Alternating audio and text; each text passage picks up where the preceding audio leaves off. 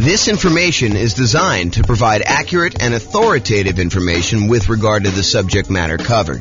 It is offered with the understanding that the presenters are not engaged in rendering legal, accounting, or other professional services. If legal advice or other expert advice is required, the services of a competent professional should be sought. Welcome to the Pembroke Pines Real Estate Investing and Real Estate Financial Planning Podcast. Learn all about investing in real estate in Pembroke Pines, Florida, with a combination of real estate financial planning and modeling with numbers specific to Pembroke Pines, plus syndicated, more generalized recordings of live and pre-recorded real estate investing classes, not all of them specific to Pembroke Pines. Be sure to stay tuned after the podcast for a message from our sponsors. Well, good morning and welcome, everyone. I am your host, James Orr, and I have a really cool class today. This is sort of a subtlety, a deep dive, some nuance to the idea of whether or not you should sell your rental properties and then take that money and invest them in the stock market, if and only if that means that you can be financially independent. So what we're going to cover is, I'll set up the kind of scenario so you understand what we're doing. I'll kind of give you a little background, then I'll walk you through some of the numbers and we'll kind of wrap it up. So here's the idea. So imagine for a minute, you are wanting to do the nomad strategy. Nomad strategy is where you buy a property as an owner occupant.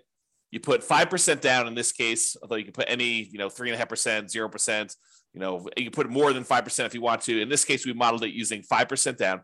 So you go buy a property as an owner occupant with 5% down. Yes, you do have private mortgage insurance, but you move into the property, you live there for at least a year. It is a requirement of the lender that you live there for a year. Once you've lived there for at least a year, you save up and you buy your next property. And it could be at the year point, it could be later than a year. It depends on the city and kind of like the assumptions we use for that particular city. So we modeled this in 304 cities now. We actually got rid of one city this last week. So you modeled it in 304 cities. And you buy your next property, you convert the previous one to a rental, and you repeat this process until you have up to 10 rentals. And the thought process is you can, using that model, achieve financial independence when all of the income coming in from your rental properties and any money you have invested in the stock market using a safe withdrawal rate, those two things combined, the cash flow from your rentals and the money you have invested in stocks using a safe withdrawal rate, when they exceed your income, the amount of money you need, your expenses that you need to live. So the idea is, when does that person achieve financial independence?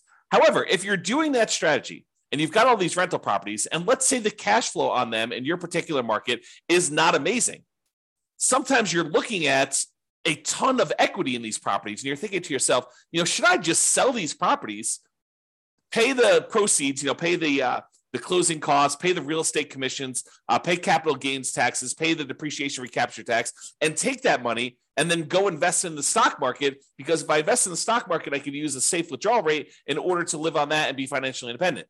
And in some cases, as you will discover, it actually is faster for you to sell the rental properties and invest in stocks to be financially independent. It's kind of crazy. There are other times, though, when it would be better for you, faster for you to actually do the nomad strategy. And really what I'd like to compare is not just the speed of getting to financial independence, but also net worth. If you have a higher net worth doing one strategy versus the other, or do you get to financial independence faster doing one strategy versus another? And we'll look at this analysis over 305 cities. And you may be thinking to yourself, James, why does this happen? And part of the reason this happens is this concept of return on equity. And I covered this in the class last week. I think the class I taught last week where I covered this was called accessing property or accessing equity in properties. It was a class about how do you get equity out of your properties? We've lived through a period now where very recently property values skyrocketed. The property values are up a lot in the last few years. And because of that, and interest rates were low, so we were paying down on their loans pretty rapidly because low interest rate loans pay down on their loans a little bit faster than the ones where you have higher interest rates. They pay down sooner. It's not faster because you pay them off over wherever the period of loan is, but you pay them off sooner. Like they get paid off in bigger chunks earlier on. I guess is another way of saying that. So anyway, your equity is growing really, really fast. Your property values are going up. The amount you owe in the loan is actually going down. So the amount of equity you have in your property is going up very rapidly. And so when you think about the returns you're earning on your rental properties, your appreciation return, it's definitely increasing. Your property value is going up. And as long as the appreciation rate is the same, the amount you're earning, the dollar amount you're earning appreciation is going up. But when you think about the return you're earning on the equity you have in your property, then that is actually going down over time. And the amount you're paying down in debt is actually going up over time. But the amount you're paying down on debt divided by how much equity you have is actually going down over time.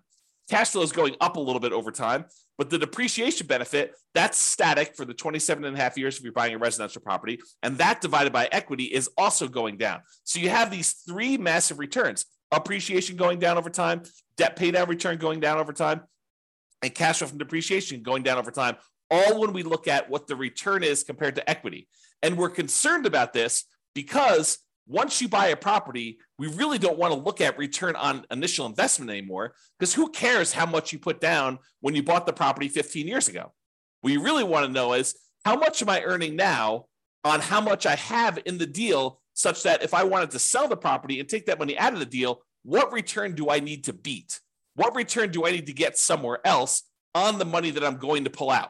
And so really what we're thinking about is return on how much equity we have in the deal. And technically, we want to think about how much return we're getting on what I call true net equity, which is your equity after all those expenses: closing costs, real estate commissions, capital gains taxes, and your depreciation recapture tax. So it's really how much return we're getting on the money that we would walk away with closing, free and clear of any taxes or any other obligations we have, any expenses we have on it. Okay. And what I'm trying to point out to you is that the overall return goes down. So when we buy these rental properties, they're like rocket booster returns. This is showing the return from that class I did last week, and it's showing you the overall return we're getting on equity for like doing a nomad strategy, which is what we're talking about today. And you can see how this return is pretty massive early on. But the longer we own that property and the more equity we have in that property, the lower the returns we're earning on that equity. And eventually get to the point where the return is literally just the appreciation rate, an unleveraged appreciation rate, and your cap rate on the property. Now, if you're in a market where your cash flow isn't that great, it may make sense to take advantage of when your property's got these awesome returns early on and to sell them and then move that money over to the stock market so that you can get a return on the safe withdrawal rate. Maybe you have a better kind of like the amount that counts towards your financial independence. In this case, the amount you have invested in the stock market times your safe withdrawal rate is actually contributing more than the cash flow part of your return is on the amount of equity you have. Maybe you have a massive amount of equity in your property, but cash flow isn't that great. And so in markets like that, those are ones where we would actually see it be faster for you to go ahead and sell your properties, pay all the expenses on them, and then invest that money in the stock market. So we modeled this for over 300 U.S. cities. 304, I think, is the number at this point.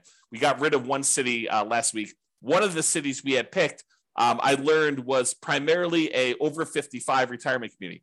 Happens to be one of the top 305 cities in the U.S. in terms of population, but it also happens to be a 55 plus retirement community. And so I didn't think it was a representative city to do analysis on. So I've since removed it. So now we're down to 304.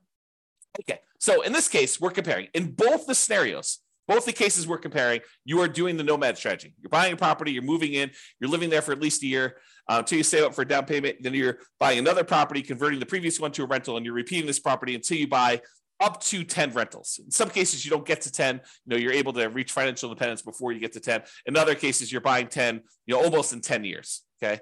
So you're doing that. You're putting 5% down and you're doing that. Okay. Now, in one of the scenarios, you are not ever selling any properties. You're just always keeping your properties. You're never selling any of them. That's what we're calling the baseline nomad model. However, in the other strategy, we're saying, look, you're going to do the nomad strategy exactly as the other one was doing it.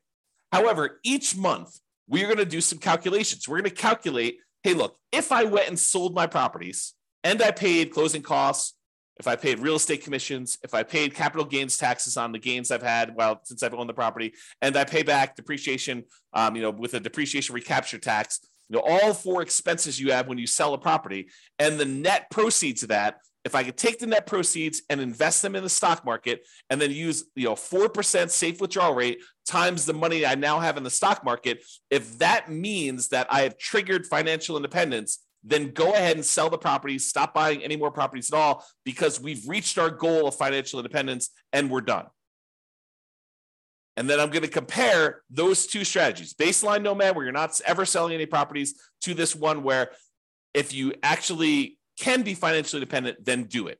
That's what we're talking about here. And you can see the analysis if you want to go drill into the charts and kind of see what's going on, or go look at your individual city and see how your own individual lots of tongue twister, individual city has performed. You can go to this URL on the screen and actually see it. Okay. Now, I've already covered what financial independence. I've covered this in previous classes. I'll do a really brief one here. Really, we're saying you're financially independent when the net positive cash flow from your rental properties is after all your expenses, your principal, vacancy, principal, interest, taxes, PMI, insurance, maintenance, management, all those expenses come out. The net positive cash flow from that counts towards you being financially independent. Any invested assets you have times your safe withdrawal rate. So any money you have in the stock market or bonds, or any loans you've made as a lender, if you want to be a hard money lender or something like that, all of that money, that big pile of money times a yearly safe withdrawal rate would count. So the 4% of whatever that dollar amount is. If you had $1 million invested in stocks and bonds and loans out there as a hard money lender, then it'd be about $40,000 a year would count towards you being financially independent. Plus all three passive income types, Social Security, annuities, and pensions, which we're not modeling in this particular scenario. So we're really focused in on cash flow plus any safe withdrawal rate times, the amount you have invested. So those are really the sorts of financial independence. When those exceed your living expenses, that's when you're financially independent in our modeling. All right, so let's talk about our assumptions. Man, I've got like a slow tongue today where I'm like being tied up with all my words. Maybe I should slow down. Maybe that's what's going on here. All right, assumptions. So each city's modeling uses their median home prices and estimated rents on those properties. We did not apply any of the 88 strategies we have to improve cash flow. So this is not like an optimized strategy where, you go into that market or you live in that market and you're like thinking, there's no way I can achieve what he told me because there's no way I can find those types of deals. No, we basically took off the shelf properties, median home prices, and the estimated rents you can get on those. And that's what we use. It should not be hard for you to mimic our results. Okay. In fact, you could really improve on our results. Further, with our assumptions. So the job income does vary based on the city so that they can afford a property in their market. I didn't want to say, if everyone makes $5,000 a month and someone in California could never buy a home in that marketplace. So I say, hey, look, your job income is in line with whatever the price of houses are there so that you can qualify for an owner-occupant property. In cities where they have a higher income, they then need more passive income, investment income, and or rental income to be considered financially independent. So because we gave people in certain cities more income so they can qualify for these loans, we also now set the bar higher for what they need to do in order to be financially independent. They have to actually replace that income. So it gets, even though they make more money, now they need to actually replace that in order to live in that city. Now, everybody starts with just enough in down payment to buy a single 5% down owner-occupant property with closing costs. So about 7% of the price of properties in their marketplace. And we do have a minimum of $10,000, which I don't think anyone is hitting. So I probably should even just remove that comment. But buying owner-occupant properties with 5% down, that's what they're going to need to do that. With Nomad, they keep moving out of it and they move into their next owner-occupant. So realize that when they buy their property, they only live there until they've saved up enough money for their next 5% down property, and then they move into the property. Excuse me. I've assumed interest rates when they're buying these owner-occupant properties are 6.5% with 5% down. And that in addition to that, they need to pay PMI, private mortgage insurance, which is insurance you pay to protect the lender in case you default because you didn't put 20% down. That's what PMI is. If they were buying rentals, which they're not in this case, they're buying these owner-occupant properties and then they're converting them to a rental after they've lived there for at least a year. If they were, we would say that interest rates would be about 7% for those with 20% down. And in those cases, they would not have PMI. And when we do analysis of other strategies, when we compare, buying 20% versus doing Nomad, or 20% versus 25, or buying all cash versus 25% down, like we're doing all these different comparisons to show you which ones are better and in which markets they're better, so that you can go drill down and see, which ones you may want to consider utilizing in your market if you want to get speed or if you want to get higher net worth, and kind of like being able to model that. So we're doing all those. Today just happens to be the comparison of, should I sell my rentals in order to invest that money in stocks? So 7% per year in the stock market rate of return, like all of these assumptions, if you make a slight change to them, it's going to change the results. And one of the ones that will change is if you change how much they're earning in the stock market, that will impact these results. You're still using the 4% safe withdrawal rate, but the amount of money, the amount of return they're getting after they convert to stocks, and any money they have invested in stocks while they're waiting to invest in more properties, those numbers are earning that 7% return from the stock market. And I modeled this out over 100 years. If you want to see any of my assumptions in detail, you can go to realestatefinancialplanner.com/model, MODEL, and you can actually see all my assumptions there. Okay, so let's jump right into it. So which ones achieve financial independence? Which ones will it be faster if they actually sell their properties and convert them to stocks? It turns out that in 120 of the 304 cities, it made no difference at all. So in other words, it was not faster for them to actually sell their properties, move to stocks in order to be financially independent. 120 cities, about a third. But that means that in 184 cities, it actually was faster. It was better for them to sell their properties, pay the fees, closing costs, real estate commissions, capital gains taxes, and depreciation recapture tax. Just bite the bullet, pay all those fees and taxes and costs in order to do this. Take that money, invest in the stock market, and use a 4% safe withdrawal rate in order to be financially independent. It'd be faster for them in 184 cities.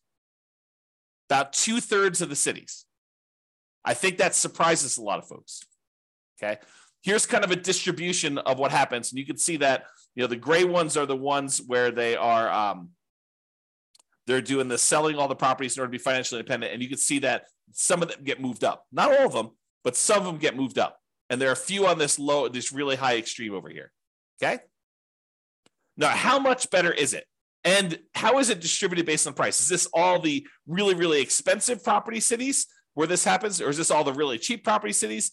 Nope, it's spread out. And the difference in the number of months is, it's less than 10 years in most cases, but it's actually probably in most cases, it's about 5 years or less. Okay. So how much faster is it? Just eyeballing this. This is the 5-year line here. It shows that anyone's below here are less than 5 years faster. Anyone's above here are more than 5 years faster. And each green dot shows you that selling the properties and investing in stocks is better by that many months. And then this axis shows you how expensive the properties are. So, in the properties where it's about $500,000 properties, that's right here. Shows you those. Okay. So this just gives you an idea of how much faster it is for which ones, and how that is spread out over different priced houses in those marketplaces. Okay. So, certain cities have cheaper houses, certain cities have more expensive houses, and you can see that it's not skewed so that this only happens in really expensive markets, or it's only skewed where it only happens in really inexpensive markets. It's spread out a bit. All right. So we talked about achieving financial independence and the speed in order to be financially independent. We said about in 2/3 of the cases, it would be faster for you to actually sell the properties, pay all the fees, and invest in stocks in order to be financially independent. However, let's now look at net worth, right? What's your overall net worth if you do this?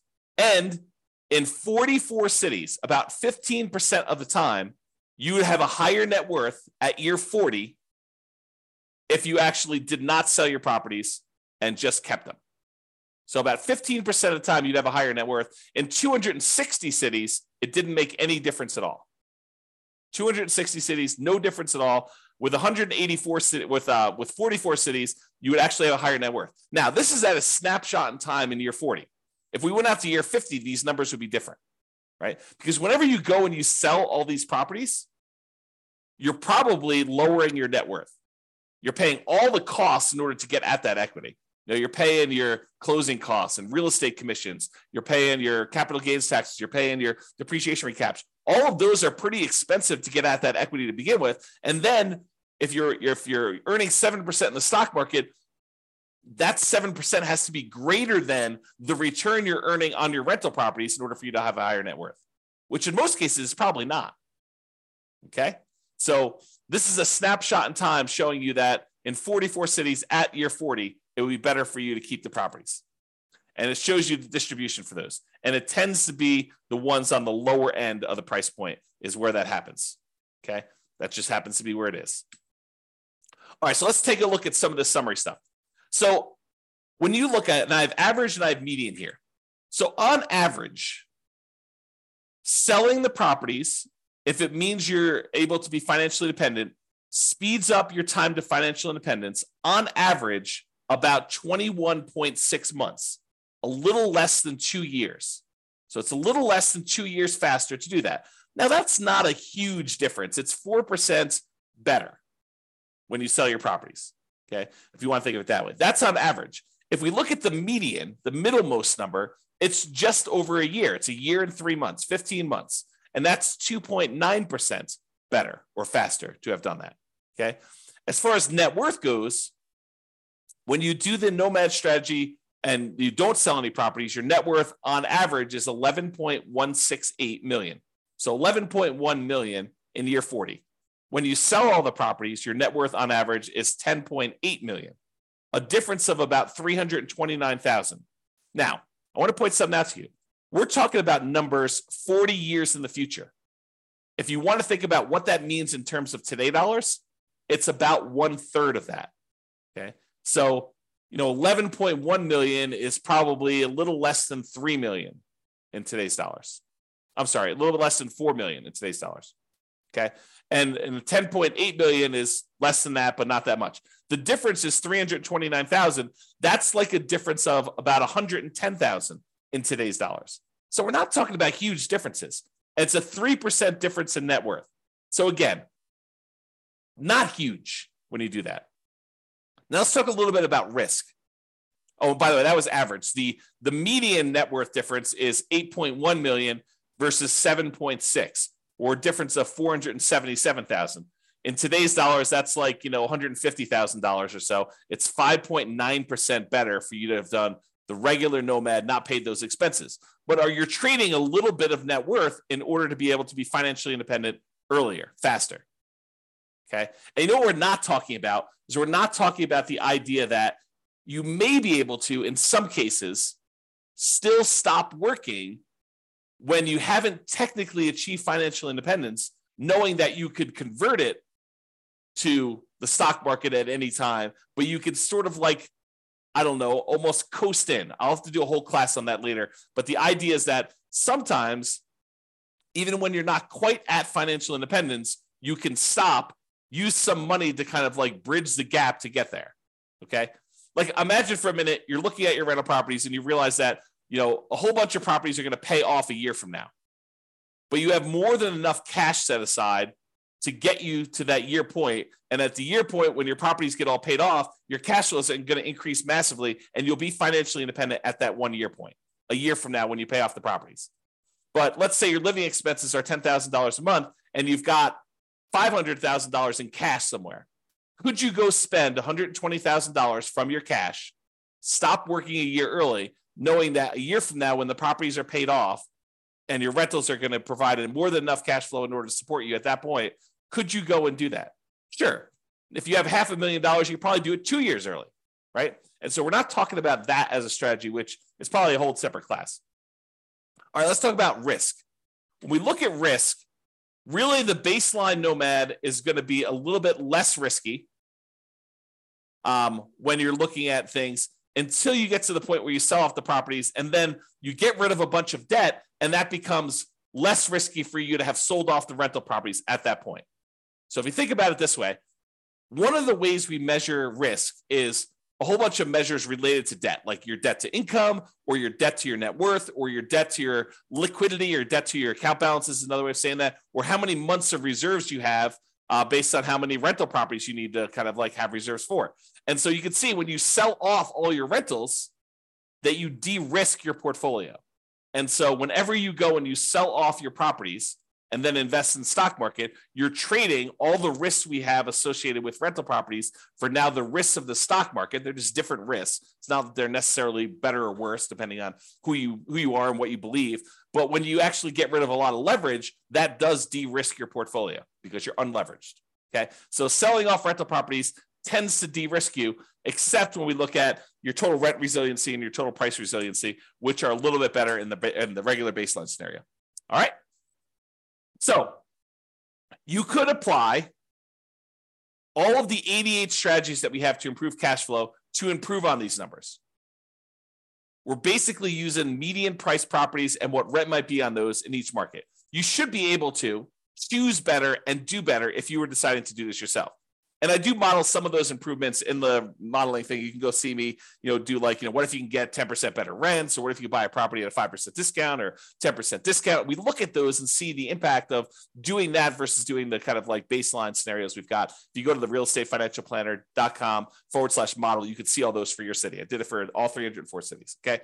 Now, realize I am not an expert at your market. If you go look at the numbers and you're like, hey, James, these numbers are not what I'm seeing in the marketplace, and you're an expert at your market, please do reach out because I want to improve the numbers. And I don't know your market, right? Like I live in Northern Colorado. I don't know your market specifically, but we're doing analysis on all these based on, the numbers that I could see. So if you come to me and say, look, we need to change this, prices are actually about 10% less and rents are, about 5% more. And you tell me that anyone can achieve that. It's not like, a killer deal that only you can find and that there's only one of them every 6 months. We want to find something that not the best case, but what any real estate investor could go and expect to achieve in your marketplace. So if you come to me, we can rerun all the numbers and do that. And then we'll update all these charts and stuff. So if you're watching this video after the fact, and you're like, hey, the numbers in your video are different than the numbers you're showing on your website. Yeah, as prices change, as interest rates change, as your rents change, as someone comes in and tells me, James, your numbers were all hosed, I will update those and we'll readjust them. And so they may show up as slightly different from what you've seen on the video, or very different depending on what happens with the market. If interest rates change dramatically in one direction or the other, the numbers will look very different. Or prices change a lot. That's another thing to say. So reach out to me if you want to update some numbers so we can do that. All right. So in conclusion, in our current market conditions, our current price, current interest rate, current rents in the 300 plus US markets, using what I would refer to as less than ideal median price to rent properties, eventually selling all your rentals can help you achieve financial independence faster about 60% of the time. In 60% of the markets, you would be better off selling your rentals after owning them for a period of time, and then taking that money and investing in the stock market and living off a safe withdrawal rate. That will get you to 5 faster in about 2/3 of the market, 2/3 of the cities. However, you tend to end up with a higher net worth in year 40 in about 15% of the cities by not selling your rentals and paying all those costs, closing costs, real estate commissions, capital gains costs, depreciation recapture taxes, maybe continuing to buy properties even more and not stopping working. Which makes sense, right? I mean, if you don't sell the properties, you don't have all those expenses. If you keep buying more properties, if you're not selling them, you keep working, sure, you're going to have higher net worth. That just makes sense. But sometimes you're willing to trade a little bit of net worth for speed to financial independence. However, the market does matter.